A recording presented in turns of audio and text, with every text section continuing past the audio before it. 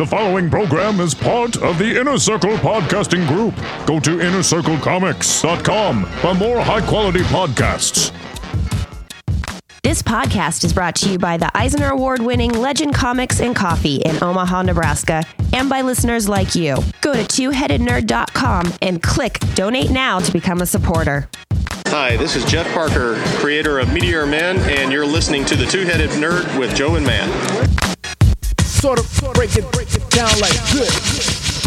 Broadcasting from the Ziggurat in Omaha, deep below the metro area. It's nice to be home, and it is my pleasure to welcome you to THN episode 225, another landmark anniversary episode where we're talking comics and nerd news for the week of Wednesday, September 24th. 225, I will actually grant you, is a landmark episode. 225. My name is Matt Baum. It's at Man Baumstein on the Twitter, and when I'm not strapping on my lederhosen and drinking myself to near death at Oktoberfest, I am writing the Comic Speculator blog for WordPoint.com. I can't believe we're actually here in the same room. I know, right? It feels like it's been forever. It has been forever. And I'm Joe Patrick. That's at Joe Patrick116 on the Twitter. And when I'm not busting out my fall wardrobe and enjoying the colors of the leaves. You should see him. He looks really nice. He's got his church clothes on. And the new fall TV lineup. Let me tell you what. Minority Report was just okay, but Blind Spot was pretty good. I didn't even know Minority Report was a thing. Yeah. I didn't know.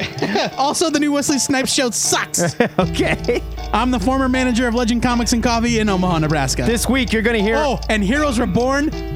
You Heroes Reborn. Terrible? It's awful. I don't know why anybody thought it was going to be any good, though. I don't know either. This week, you're going to hear our reviews of Debbie's Inferno #1 and Public Relations #1. After that, we'll review 10 more of this week's new comics faster than Hedora the Smog Monster can unplug the VW emissions detector during the ludicrous speed round. Then, we'll visit THN Sanctum Sanctorum, where we'll be lamenting the loss of Yogi Bear and guiding his spirit to the happy hunting ground. Buddy. We'll get there. And talking about next week's comics. And finally, we prove the Adderall is working when we sit down to review an entire graphic novel when Joey and I review Steve Orlando's Virgil as part of our Take a Look, It's in a Book segment. But before we ring in the fall equinox by smashing a bottle of Spaten Oktoberfest on the Ziggurat, we hope you all had both a happy Talk Like a Pirate Day this last Tuesday, huh? Arr, and a National Comic Book Day this last Friday. And yesterday was Batman Day. Yesterday was Batman Day. This week is crazy. I love it. And then we can talk about this week's Big Bat News. Today is Sunday. We got big news. The party. Marvel Comics has recently been under fire for the lack of creator diversity present in their all-new, all-different Marvel relaunch, which itself was presented as an attempt to diversify their line of publications. It does seem that they've taken the criticism to heart, because this week, the publisher announced plans to bring the Black Panther back into the spotlight in a new series penned by activist writer Ta-Nehisi Coates, with art by industry veteran Brian Stelfreeze. Love him. We at THN are big fans of Stelfreeze's work, which... That's what I just said. I know. Which has graced the pages of creator-owned titles like Daymen, The Ride, and Matador, and hundreds of covers featuring the most iconic characters in comics. Coates is a celebrated writer, national correspondent for The Atlantic, very fancy, and writer of Between the World and Me, which is a series of letters he wrote to his son about being black in America that author Toni Morrison called required reading. When I went to read about the background of this story, I read one of the letters from the book. Excellent stuff. And it's not like this Tuesdays with Maury feel-good garbage. It's pretty biting, and it's kind of upsetting. And some people even got mad at him. Like, there was some criticism saying, like, this is really dark. But he's giving this very realistic view of race relations in America and how f***ed up it is. Sure. So obviously, Coates brings a pedigree that is rarely seen in comics. The new Black Panther series kicks off with a year-long storyline called A Nation Under Our Feet, where T'Challa will do battle with a group of superhuman terrorists. I'm sure there's much more to it than that. Probably. In the New York Times article announcing the project, Coates said that Marvel was, quote, an intimate part of my childhood and, at this point, part of my adulthood. It was mostly through pop culture, through hip hop, through Dungeons and Dragons and comic books that I acquired much of my vocabulary, end quote. With a quote like that, dude is okay in my book. Sure. Look, I have to confess to my ignorance. I'm not familiar with this guy because I'm a privileged white man living in Nebraska. And you don't read The Atlantic because you're not an economist, news junkie.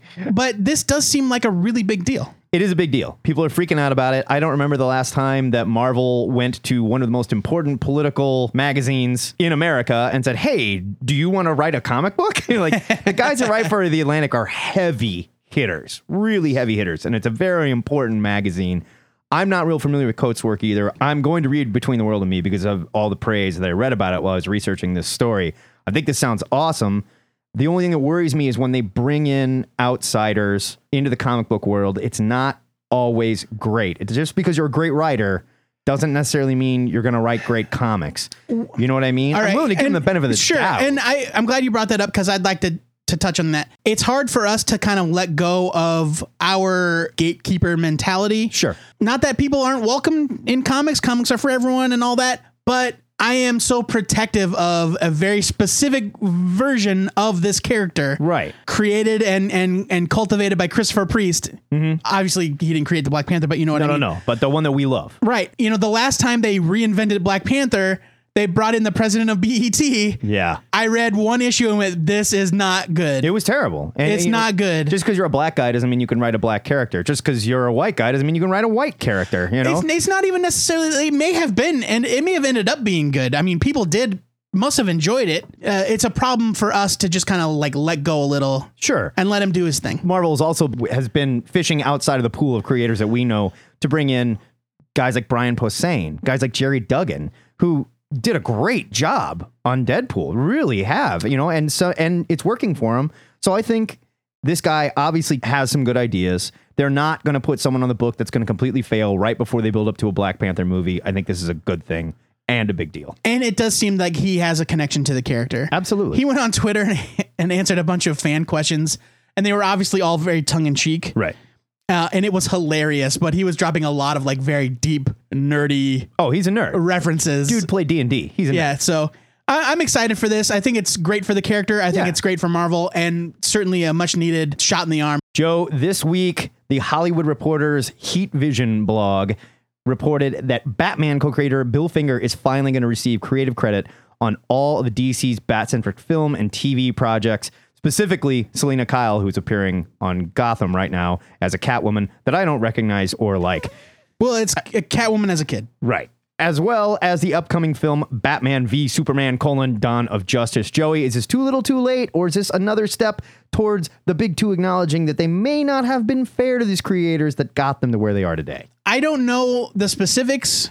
And somebody like Jason Sachs can maybe lay it on us and correct us on this, and I would like to hear, because I don't really know. I believe that there was a legal reason why DC could not acknowledge the fact that anyone other than Bob Kane created Batman. I remember hearing specifically that contractually DC was obligated to refer to the creator of Batman as Bob Kane. Well, something has changed, because when you've got Diane Nelson, president of DC Entertainment, saying, quote, Bill Finger was instrumental in developing many of the key creative elements that enrich the Batman universe, and we look forward to building on our acknowledgement of his significant role, yada, yada, yada. I think it comes down to when they were just saying Batman is created by Bob Kane, it's easier to just say, there you go, and we're not going to go into everyone that created everyone else. We're not going to necessarily go into the guy that created... This isn't a matter of like... Killer Moth or something. Right. This isn't like saying... Well, okay, you have to give credit to the guy who came up with Kryptonite. Right. Or Jimmy Olsen, who it was introduced in the radio show. Right. No, this is like Bob Kane said, I have an idea for this character. He wears a red suit and a domino mask, like a Robin mask, and he's got blonde hair and blah, blah, blah. And Bill Finger said, I got it. Batman. He wears black. Right. And he's got pointy ears. Right. And he drives a badass car. Yeah. And here's Catwoman. So like everything that we know, everything that we think of as like, yes, Batman. That's Bill Finger, and it's about damn time. Absolutely. The story only referred to giving him screen credit, which I don't get. Hopefully the comics follow suit. I don't know why they wouldn't. It seems silly not to. But like you said, it is absolutely about time, and it has been a long struggle for him to get the credit he deserves. Right on. On Monday, Heidi McDonald's site The Beat reported that Archie Comics is laying off 5 employees of their staff of 30. Recently, Archie got clobbered with online criticism after launching a Kickstarter seeking $350,000 to fund their new Archie line. The Kickstarter was scrapped, and the new Archie #1 still shipped more than 100,000 issues, but it did have a huge drop-off in sales for #2, only shipping 30,000. Matt, do you think Archie actually needed the Kickstarter, and are these layoffs a sign of financial trouble in Riverdale? If they needed the Kickstarter, they're in huge trouble. Way bigger than we thought. I don't know that they did, and I'm not going to go back into whether or not they should have done it that way, but they laid off 15% of their staff. I mean, 5 people doesn't sound like a lot of jobs, but that's 15% of their staff. That's a big layoff. Well, sure, but we don't know which 5. We don't. And it doesn't, layoffs are bad. Layoffs are bad. Mark Waid came out when this whole argument with the Kickstarter was going on between him and Jimmy Palmiotti on Twitter, and he was like, look, man, Archie is in really bad financial shape due to like really poor management. And still, yeah, we talked about this, the penis lady. Still right now, that former management is suing the new management. So I hope people remember us talking about the penis lady. Yeah. For those who don't remember, she ran around the office screaming penis, penis, penis because she's crazy. But they're still suing. They are suing the current management. So we don't know legally where they're at in courtroom drama and stuff. All we do know is Archie Comics are selling better than they have in a long damn time. Yeah. And they're laying people off. It kind of makes you wonder. Well, I'm not going to say it's directly because of the Kickstarter or not, but maybe they needed more help than we thought. But here's the bottom line for me. There's no way in hell Archie was going to use that Kickstarter to pay salaries. I hope not. And you are absolutely right. Now, the drop in sales from 100,000 to 30,000, 30,000 copies is still it's well gotta be over what Archie sells. What, double? I would guess. What Archie sells on a regular basis? Yeah. So I don't think that's a shock. Plus, also, Archie #1 had like 9 covers. Right. These new books that the Kickstarter was supposed to fund, the Chip Zdarsky Jughead, the Adam Hughes, Benny and Veronica, they're still going to come out. Yeah, but we should say the books are still coming out. They're not, at least as far as we know. As far as we know. I mean, it's rough, and I hope that they're doing okay, and that the people that got laid off land on their feet. It's never good to hear that a comic publisher may or may not be in financial trouble. I don't know why I think this way, but the idea that the entirety of Archie Comics is only 30 people. I know. It's kind of freaky. Right. That's a bullpen right there where everybody probably works in the same damn office. But not every company is Marvel. True. Obviously. According to producers Walter Parks and Laurie McDonald, Men in Black is headed back to the big screen, but without its biggest star. Sorry, Tommy Lee Jones.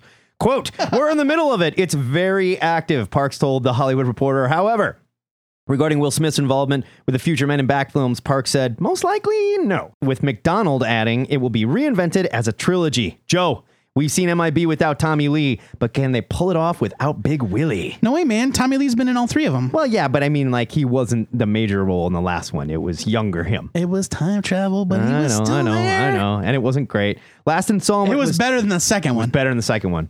The last installment was 2012, not that long ago. Who do you get to replace Big Willie? Man, I don't know. That dude was a huge star, like the biggest star in the 90s. I would argue he's fallen off quite a bit. He may not even be a star anymore. I don't know. Well, listen. He doesn't drive like vehicles like he used to. That's for certain. I'm not saying Scientology is definitely bad for your career. I'm saying it's definitely bad for your career. Come get me, Scientology. Well, it didn't stop Tom Cruise. That dude is still a megastar. That's different. He's like a Grand Dragon or something. Will's not there yet. He's the Grand Wizard of Scientology. So who replaces Will? He's a Sigma 6 Laser Lotus. Yes, the Sigma 6 Laser Lotus. I see that you have in the notes here that Anthony Mackie would be a good idea. That just I'd be popped fine into with my that. head. Yeah. I love Anthony Mackie. Here's the thing about Men in Black. You can literally do it with anybody. Ludicrous. Sure. Yes. Well, Ludacris and MIB. Luda. I'd like to see a female Men in Black. They tried that in the second one. No, that was in the first one. That was in the first one. Well, you never actually saw her in action, though. No. I'd like to see like female-driven Men in Black. Like the Ghostbusters. Yeah. I think it'd be interesting. I'd be into that. I love Men in Black, though. I do, too. I love the idea of it. I have a soft spot in my heart, and I'd love to see some more good movies. I hope they do well. And finally, the tracking board has reported that a Blue Beetle Booster Gold live-action movie is in development at Warner Brothers with none other than Greg Berlanti, the man behind Arrow, The Flash, and Supergirl producing. Puke, nothing. The report compares the project to a buddy cop movie which is in stark contrast to the currently humorless direction of DC's cinematic universe. I don't think humorless is. It's like a Werner Herzog like direction of the cinematic universe. Matt, are you ready to chuckle during a DC movie, or do you see this even going into pre-production? I am absolutely ready to chuckle during a DC movie because I don't remember the last time it happened. I mean, maybe you have to go back to Tim Burton's Batman. I'm not certain. No, Tim Burton's Batman was not funny. No, but like there was like some, comedic. It wasn't parts. lighthearted either. Not exactly. But from what I understand, this was like a one-time report and we haven't heard anything else about it. So yeah, most comic sites just reacted to this single report, and there has been a complete lack of further confirmation or follow-up reporting, which means this is probably total bullshit. More importantly, go to the forums. I want you guys to cast Booster and Beetle. We're going to do it too. Nathan Fillion and Alan Tudyk. We already did this on the answer of the week. I still love that answer. I love it. Boom. I love it. And you know what? I don't care who plays which role. I think Nathan Fillion should be Booster. You're probably right. He's got more charisma. Yeah. Don't let her get the best of me, buddy. Don't ever let me start feeling lonely. That's the big news for this week. If you'd like to discuss these stories and everything else we missed, hit us up at the THN forums where Joe has already penned his hilarious two-headed nerd buddy cop movie, and we'd love some notes from anyone but me who keeps pushing him in the direction of torture porn. Please. The kids love it. I can't wait to go see Green Inferno. Isn't that like a cannibal movie? Probably. It's Eli Roth, so yes. I cry at the least little thing. Every week, the Rigs to My Murtaugh puts the question of the week up on the THN forums. I'll die Joe Patrick, if you mention what are we asking the nerds this week? Wait, does that make me Mel Gibson or Danny Glover? Riggs was Danny Glover. Riggs was... No, Murtaugh is Danny Glover. I'm getting too old for this. Riggs was... Okay. You're the loose cannon. I'm the racist. Yeah, you're the Great. racist loose cannon. Great. This is another question from deep in the THN archives asked by a young, fresh-faced Black Scorpion the 3. Back before we ruined him. Yeah. Yeah. Back, he was just posted on a guest account. Yeah, he was such a sweetheart. What is your favorite temporary character transformation in comics? Thor turned into a frog. Sure. Spider-Man sprouted extra arms. Superman grew a mullet. Yep. You get the idea. Yeah. You have until 5 p.m. Central Standard Time this Friday, October 2nd, to get us your answer. You can call and leave a message using Skype through the handle Two-Headed Nerd or at the Ziggurat hotline 402-819-4894. And if you're feeling fancy, you can send an MP3 to twoheadednerd@gmail.com. Keep it short, 2 minutes or less. You know the drill by now. Matt don't care about your feelings or your opinions. I'll cut your call's balls off. Yeesh. Yeah. If you need more time than that, feel free to write your full answer in the question of the week section of the THN web forums, and then tune in next Thursday to hear you and your fellow listeners on the THN Answer of the Week podcast. It's a superior show to this one. Far superior. Quite frankly. What, are you kidding me? Everything's happy underground.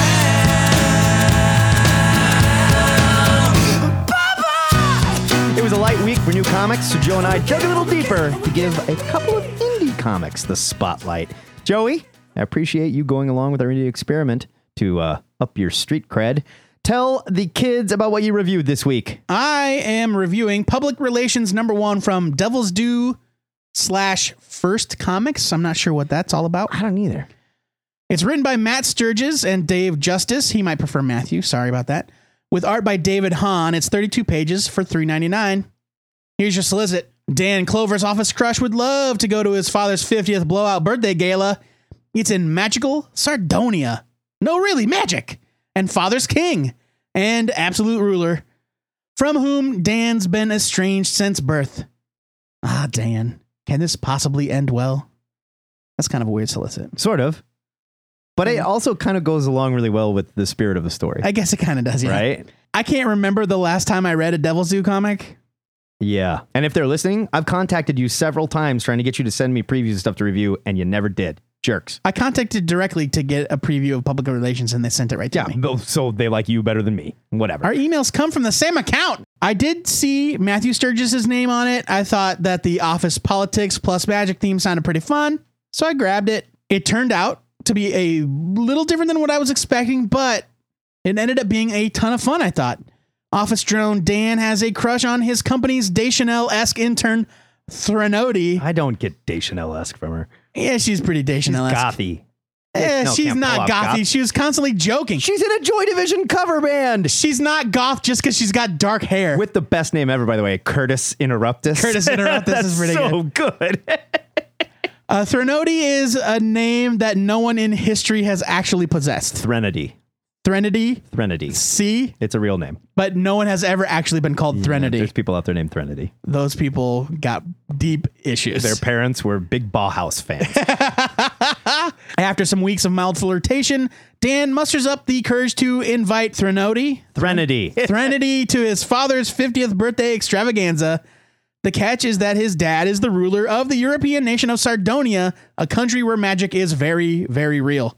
From the jump, Sturgis and Justice pack public relations with hilarious jokes and quippy dialogue.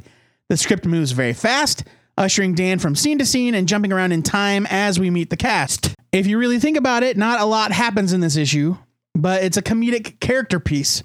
So none of the time spent with the characters is wasted, even if they're just talking. All of the characters aside from Dan and Threnody are painted with a very broad brush. Violet is the office floozy. Rhett is an arrogant asshole. Chip is the world's worst but most confident tour guide / concierge. He was my favorite. He's awesome. I loved him. But they're all really funny. Yeah. I think the last time I saw David Hahn's art was the Vertigo series Bite Club. Oh, yeah. From about 10 years ago. Okay, that's where I recognize that name. He draws with a deceptively simple, thin line style that I enjoy. His characters are all distinct, and he never skimps on detail. I really like his dragons. They looked really cool. Yeah, but they all have like human teeth. Yeah. That's weird. Yeah. His work falls right in line with what I used to consider one of Vertigo's house styles. And in fact, this book looks and feels like it would have been right at home at Vertigo. It wouldn't surprise me to find out they pitched it there. Maybe. Yeah. I think the reason I loved public relations so much boils down to this. It's Arrested Development with dragons. Heavy. Absolutely. This is Matthew Sturgis' open love letter to Arrested Development. The narrator is Ron Howard. Yeah. Like I heard Ron Howard's voice while I read the narration boxes. And it jumps back and forth between things that are happening in the present, in the past. Like there's all kinds of heavy continuity and jokes that are directly like lead in from the past to the present. Where it's like, I'm not sure I get the point of this joke. And then the next page is like, in the present, everybody's like pointing swords at him. And he's right. like, oh. You know? And there are gags that have no bearing on the forward momentum of the plot. Like the narcoleptic pilot. The narcoleptic pilot does have bearing on the plot. But the fact that he ends up accusing Dan of being a pedophile. That was the thing. It was like, don't you think like being narcoleptic and flying a plane is a bad idea? It's like if you asked a pedophile to like run a preschool and he's like, you're sick, pal. He's like, you know what you are? He's like, look, I'm just making a metaphor. Whatever, pedophile. Yeah. And he's like, that metaphor makes about as much sense as comparing an apple to a citrus fruit that rapes kids. It was just ridiculous. It was so funny. I'm giving it a huge buy it. I really loved it. Same here. This was just a pleasant surprise. And again, we both really like Sturgis's work on Fables. I'm glad to see him writing something this cool. Pick this one up. You may have missed it. Go pick this one. Caught me off guard. I didn't even know it was a thing until I saw it on the release list. Had no idea it was coming. Way to go, Devils Do. Nice PR. Matt Baum, take me on a trip to Debbie's Inferno. Oh, it was a ride. Debbie's Inferno comes from Retrofit Big Planet Comics, written and drawn by Annie Emmond. Little side note, if you contact Retrofit Comics, Box Brown, writer and artist Box Brown, who wrote the Andre the Giant autobiography that we loved, will directly respond to you. That's because I think Box Brown is Retrofit Comics. He is. He's a staff of one. Here's your solicit. This is the first print comic by Annie Emmond, creator of the popular Comics. I was a little bit disappointed that her name was not Debbie. Okay. Debbie thinks... Because I thought it was autobiographical. What? It very well may be, and we just changed some of the names to protect the innocent. Debbie thinks it's pretty great to wallow in her comfy bed with her cat, watching TV and eating snacks, until her room starts flooding with a strange liquid, and Debbie's too lazy to escape. Luckily, her cat finally admits it can talk and leads Debbie through a modern inferno on a spiritual quest through Debbie's personal states of mind. The solicit literally says it all. Page 1, room fills with water, cat starts talking, and they're off on a journey through Debbie's psyche. It's a really cute scene where the water is coming up and the cat's like, okay, we got to get out of here. And Debbie's like, I knew it. You can talk. Like instantly. She's like, what is this water? He's like, it's not water. Just come with me. Emmons' art, like a lot of the indie creators I admire, is very deceptively simple. She works in very two-dimensional black and white with minimal detail, but creates an amazing amount of emotion with her characters' faces. While her paneling is pretty much straightforward, her motion and storytelling are genius. Through the story, Debbie's talking cat basically leads her through 7 different levels of her insecurities. They were all these strange areas that were inhabited by weird creatures like cold fish, which were fish with human faces that can't make any decisions. They basically swim around going, I don't know. I'm not sure. I don't know what to do here. What if I fail? Yeah. There's a frozen statues of people in the world of Icy Hearts, which were just people that have cut everyone out to protect themselves. There's a desert of burnt out passions filled with nude drunk people that smoke and drink and have sex all day. They also all have really bad sunburns because they're half naked all the time. They're in the desert. There's even giant versions of Debbie that live in a dark cave and yell out her worst insecurities at her. The cat is basically Debbie's spirit animal that is guiding her through all these places to show her what these insecurities really are, pointing out that they're just creatures that live inside of you. They're just little voices that you created, and you listen to each of them a little too much, and you end up in a depression. You end up stuck in bed. You end up snacking on bullshit all day, laying with your cat, watching crap on your computer when you could be living your life. Full disclosure here, I suffer from depression, and I'm guessing Annie Emmons does too, because this was so right on, just with these very simple, lighthearted look at these different levels of insecurity and the things that upset us. Very solid indie comic work by a creator that embraces their own style, even though it's not as marketable as, say, the slick superhero schlock that Joe and I regularly gush about. But like I said, it's a lighthearted, insightful look into the many different levels of insecurity that lead us into depression. I loved this. Now, if only I had a talking pug to pull me out of my dark caverns every once in a while. This was great. That's what I'm here for, buddy. Yeah, I agree. I mean, you really said it all. I don't have much to add. It is super insightful. It's an examination of these themes and these feelings without being like a crushing, right? Like, look how terrible my own feelings are. Yeah, or like a horrific look into the damaged psyche of Debbie. Yeah, right. It's like where they got to the desert where it's like, yep, nonstop banging. Banging. She's like, I can hang here for a little bit. Well, I do have a really bad sunburn all the time because I'm topless. Because I'm naked. I mean, they're funny, but they're funny moments, but also very, very real. And at the end of it, Debbie wakes up, and I don't want to spoil too much, but it's a one-shot issue where she has a fever dream about her anxieties and then wakes up from it. I just thought that was like a perfect ending where she was just like, yeah, well, I guess I better go do something. Yeah, I'm giving it a buy it. I thought it was great. And this sort of style is very much like cartooning, like Kate Beaton kind of. Absolutely. Not that they're like 3-panel gags or anything. They are full page. But that's the sort of thing you're getting into when you go for this. It's not going to be super slick, like lush background, action shots with weird camera angles. It's like, nope. The story is more important. The story is more important, and she's got a unique style that's all her own. It's really well done. It's a buy it. So that is a double buy it for public relations and a double buy it for Debbie's Inferno. As always, we want to know what you animal spirit guides and children of magic kings thought of these comics. So after you're done drowning in your own insecurities and reconnecting with absent parents, beat down our self-worth with your opinions at the THN forums. You can find them by clicking the forum button at twoheadednerd.com. Joke's on you. I have a very healthy self-image, and I don't give a shit what you say. That's not true at all. Yeah, mine's terrible.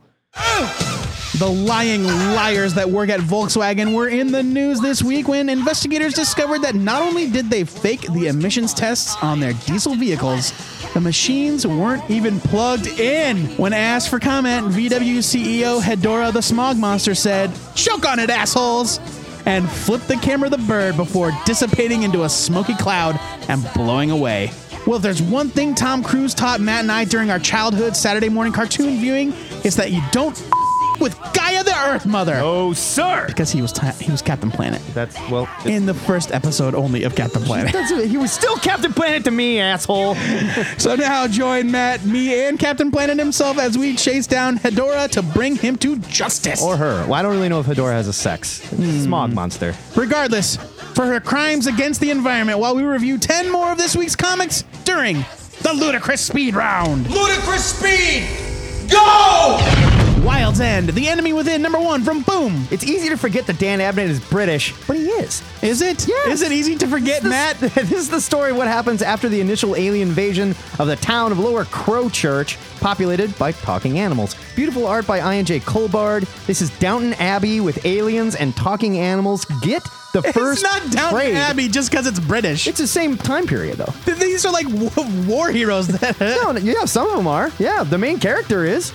Get the first trade, you'll love it, and then buy this. I love this book. Buy it. You know what? I didn't read the first one, but I did read this, and it was great. It was great. And I didn't really have too many troubles following along. We are Robin #4 from DC. I wasn't sure how long I was going to be into Liber Mejo's premise of a squad of teenagers taking the law into their own hands in the name of the world's most famous sidekick. But after the events of last issue, Bermejo surprised me with the reminder that these are just children, and their actions have very real consequences for not just the kids, but their friends and families as well. Breathtaking and bizarre art in this issue by James Harvey and Alex Jaffe. I had my doubts, but they hooked me here. Buy it. I don't think it's selling well, so don't get too attached. Nah. Thief of Thieves, #31 from Image. I don't know how the hell I lost track of this comic, but I did. Andy Diggle is writing here. It starts a new storyline that's mainly a courtroom battle where nobody seems to know who Redmond actually is until he shows up in very dramatic fashion. It was a really cool twist. I have got to catch up on this book. It's worth it for Sean Martin Burroughs' art alone. I love Thief of Thieves, and I totally forgot about it. I don't know how. Giving this a buy it. Hasn't Andy Diggle been writing it the whole time? No, him and it's like rotating. It was like creators. a script writer's room was the concept, Yeah. right? Like story by Kirkman and then script by rotating. different people, and Diggle's back on it for this story. Okay. 7% #1 from Red 5. This is a pretty high concept sci-fi action tale by Jeremy Feist, Luke Keith, and how do you think you pronounce that? Jarreau. Jarreau Wimberly, about a group of freedom-fighting soldiers and scientists trying to unlock the secrets This of is a super Canadian team. of a weird symbiote-generating machine that unlocks the full potential of the human mind in an attempt to overthrow the corrupt feudal government. Wow. Yeah, there's a lot going on. Still, I feel like I was able to keep a pretty firm grasp on the story. So firm, in fact, that I was able to predict the final twist from a mile away. Wah, wah. Wimberly's line art is strong, but there's a heavy reliance on digital effects and heavy coloring that I found kind of distracting. It's a decent first issue, but not without its flaws. Skim it. Deathstroke #10 from DC. Tony Daniel writes the final chapter of the God Killer story that I'm pretty sure nobody gives a about. Tyler Kirkham is on art drawing the best looking piece of on the stands, and Daniel writes Deathstroke like a Rob Liefeld character from the 90s, complete with really dumb one-liners. I'm sorry, my Deathstroke is smarter than this, more interesting than this. Isn't he like all young now? This is just nothing that reminds me of the Deathstroke I like or care about. But I will say, Kirkham has really come a long way. Regardless, leave it. Kanan, #6 from Marvel. It's Kanan. Kanan, #6 from Marvel. After 5 issues set in the past, Greg... Kanan, #6 from Marvel. After 5 issues set in the past, Greg Weisman and guest artist Jacopo Camagni Wow. bring us to the present day, at least as far as it applies to Star Wars Rebels. I've really been loving this series, which fills in the history of the last Padawan to escape Order 66. Ewan Myers from Comics Therapy. He screams about this all the time. It's great. The comic is great, even if you don't watch the cartoon. Which brings me to my next point. About halfway through... That was such a great transition. I know.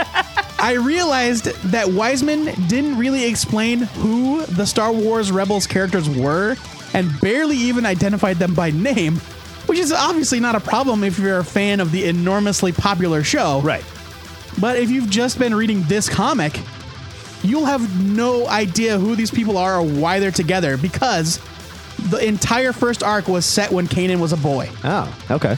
I missed Pepe Larraz's art in this issue, but Camagni does a pretty good job here. I do hope Larraz comes back for the next arc, though. I'm giving this a buy it because I'm really digging the book overall, and Kanan is the real focus. So kicking the Rebels to the background wasn't really a deal breaker. I liked the show. the comic, I think, so far has been better. Like, I'm really enjoying it. The Tithe, number 5 from Image. St. Patrick's Cathedral in downtown Manhattan is targeted by a radical Islamist suicide bomber, and more than 200 people are killed in the blast. Think Tank writer Matt Hawkins is writing a biting and very well-written look at religion in the modern world here. This is a first part of a story titled Islamophobia. I really like the twist in the end here, and I'm sorry I didn't pick this title up before. I'm giving this a buy it. This is great, hard-hitting, real-world storytelling by Hawkins, who we've both enjoyed on Think Tank a lot. Check this out. Power Cubed, number 1 from Dark Horse. This was a cute sci-fi adventure story about a teenager that's given what is essentially a wish fulfillment device on his 18th birthday by his scientist father. Oh, man. Every kid's dream. Jesus. It's very slight, and it has a throwback, almost dated feel to it, but the setup is fun. I love Aaron Lopresti's art, so I'll stick around for the next issue for sure. It's a strong skim it. Fury, S.H.I.E.L.D. 50th anniversary, number 1 from Marvel. At this point, I think we have reviewed almost all of these one-shots. All of them. I don't give 2 craps about Black Nick Fury Jr., but... You have to call him Black Nick Fury Jr. He is just Nick Fury Jr. He'll always be Black Nick Fury Jr. to me. But this was a great story by David Walker that sees Fury Jr. going back in time to meet Fury Sr., and they both saved the life of a very important person in the future. I saw that. Thanks, Bleeding Cools, for spoiling that one. I hope the S.H.I.E.L.D. series that's coming is as good as these anniversary issues. They're just fun stories. I'm giving it a buy it. Mythic, number 4 from Image. If you are not reading this amazing book by Phil Hester and John McCrae, then you a straight-up dummy. Wow. Yeah, I said it. Strong words. Magic is running amok. I've had some tequila. Just glad you didn't call them poop heads. Yeah! Magic is running amok. Science is meaningless. 2-eyed cyclopses with machine guns? I think it's the plural of cyclops is cyclops. Whatever. Wonderful characters brought to life by Hester's excellent script and McCrae's insane art. Huge buy it. Mythic is the best. It really is. It's fantastic.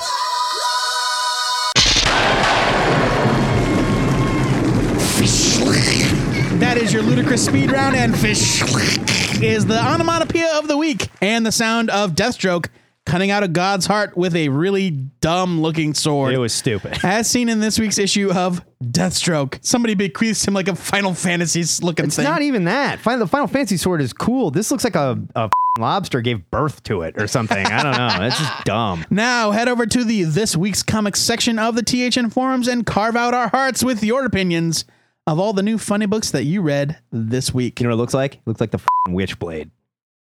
Oh. Stupid. We enter the THN Sanctum Sanctorum this week with heavy hearts to remember the life and times of Yogi Bear. Yogi passed away earlier this week at the ripe old age of 90. He is survived by his life partner Boo Boo and good friend Ranger Smith. Joe, I want to thank you for helping me plan this wake, but I can't for the life of me figure out why all these old baseball greats keep showing up. I told you, you idiot. It's Yogi Berra, not Yogi Bear. Okay. I heard something about this and I can fix this. Okay, Joe, you go collect some stats and stories on Mr. Berra while I distract these guys with some talk of next week's comics. Real quick, before you go, tell the kids what you're excited to read next week. I'll be right back. No one's going to buy that you made that mistake and not me. It's true. It would have been better for you, but it was my turn. My pick for next week is, and I can't believe I'm saying this. If we don't win an award for this, I don't know what we have to f***ing do, all right? Sandman Overture number 6, baby. From Vertigo, written by Neil Gaiman, with art by J.H. Williams III. Here's your solicit. Didn't this start in the 70s? Oh my God. The final issue of the Eisner Award-nominated series is a sweep of science-fictional beauty and madness, featuring cameos by some of Morpheus's favorite siblings. The grand finale of Overture, sudden caps, dovetails into the start of the Sandman's first journey, providing new insight into The Sandman Volume 1, Preludes and Nocturnes. Okay, I'm taking umbrage with the word science fictional. Science fictional. Is that a word? Shouldn't it just be science fiction beauty? If sectional is a word, then fictional is a word. Okay. Well, fictional is a word. I'll give you that. Matt Baum. Next week, I want to check out Bloodthirsty, number 1, from Titan Comics, written by Mark Landry with art by Ashley Witter. It's 48 pages for $4.99. Here's your solicit.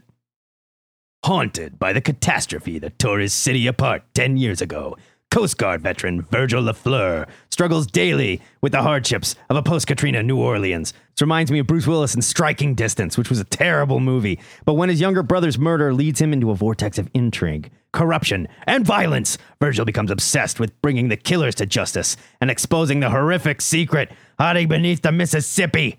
From screenwriter Mark Landry, I had to look him up. This is the man that brought you Teen Beach Movie and Teen Beach Movie 2.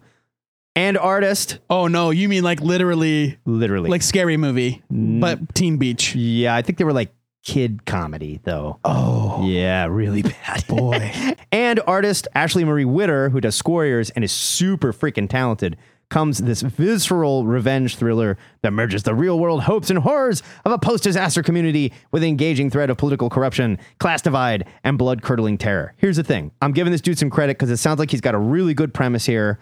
Witter is a very talented job's a job, artist. man. I think we talked about this once. And a job is a job. If they came to me and said, Matt, we need you to write Teen Beach Movie, I'm like, what's it pay? Right on. I'm in.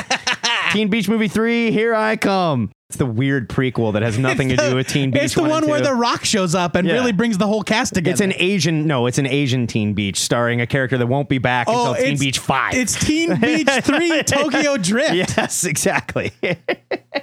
The THN trade of the week is the Mads Original Idiots Slipcase Collection from DC Comics, written by Harvey Kurtzman. Listen to this. It's 528 pages for $45. That's insane. Here's your solicit. And full disclosure, I wrote some of this. DC wrote some of this. It's a hodgepodge. Whatever. In its early days, Mad Magazine employed some of the comics industry's most legendary creators.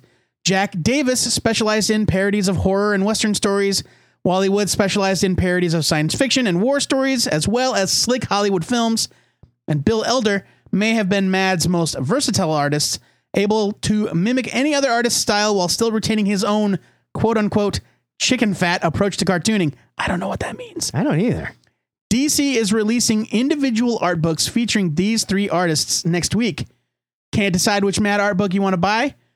We humbly suggest that you buy them all in this new slipcase that includes all three volumes, spotlighting Jack Davis, Wally Wood, and Will Elder, pulled from the pages of Mad Comics 1 through 23. This was before it became a magazine, but it was comic book size. This is amazing stuff. The EC days. Yeah. Very, very cool stuff by very, very cool creators. I'm more of a Chicken Schmaltz comic style man myself.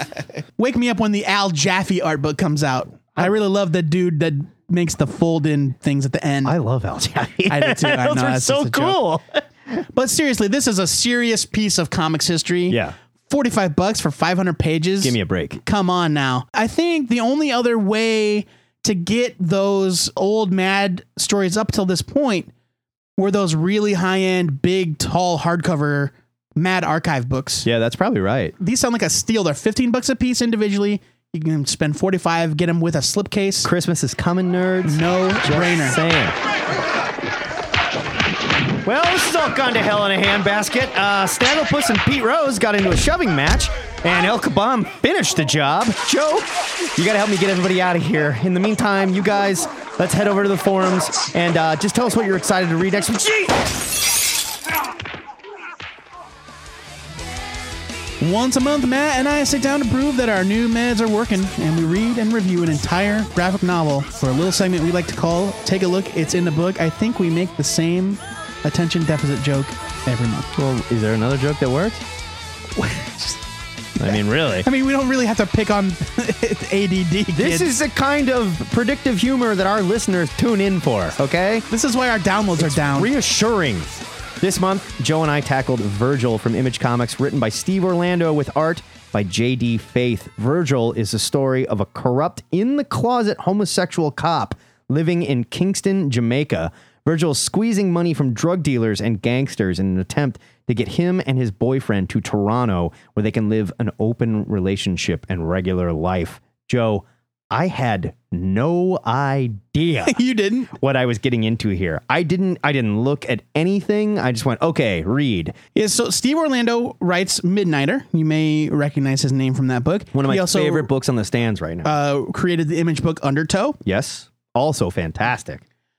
Orlando himself coined the phrase queersploitation for this graphic novel, and it's kind of in the spirit of old blaxploitation movies from the 70s. Yeah. It is exactly what you think it is when you hear that term. It's violent, tough as hell. take no prisoners, revenge piece. This is like John Wick starring a homosexual, basically. I mean, really. If instead of killing his puppy, they'd kidnapped his boyfriend. Yeah, I mean, more or less. But seriously, in the sense that it's like 10 pages of story and then 75 pages of revenge. Yeah.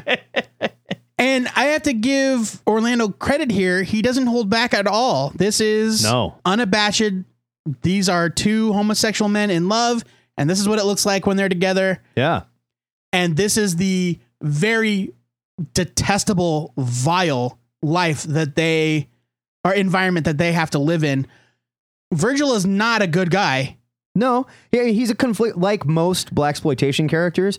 He is a conflicted character. He's not necessarily good. He's all right with going beyond the rules of justice to get what he needs. It's that he's not a good guy, but in this instance, he's in the right. Right. Well, or he's doing what he feels is right to get himself out of a terrible situation. Sure. Like he's been brutalized. His loved ones have been brutalized, and he's doing what he has to. But even before that, like, he's a corrupt cop, and he's taking this money to get his true love, his boyfriend, and him the hell out of Jamaica, which is a place that is rife with homophobia. A strong history of homophobia. Did you get the impression that this was a period piece, or do you think it took place in the now? I don't think that matters. I think it could still be. Do you think it's really that bad still? It is. It is. There's homosexuals constantly murdered in Jamaica. It's really bad. And they have a long history of this bull. I mean, it's terrifying, honestly. It's really upsetting. It's very upsetting. And it's just this very macho culture in Jamaica. It's this like kind of macho gangster culture that does not put up with homosexuality, period. What I think is really interesting here is this is not like an examination of homophobia. It's not an examination of what it is to be a homosexual in Jamaica even. This is an action piece. This is a plain old-fashioned action piece that hits all the beats of every revenge story you've ever read or seen in a movie. Only the main characters are two homosexuals. And it really does flip that whole genre on its head. Right.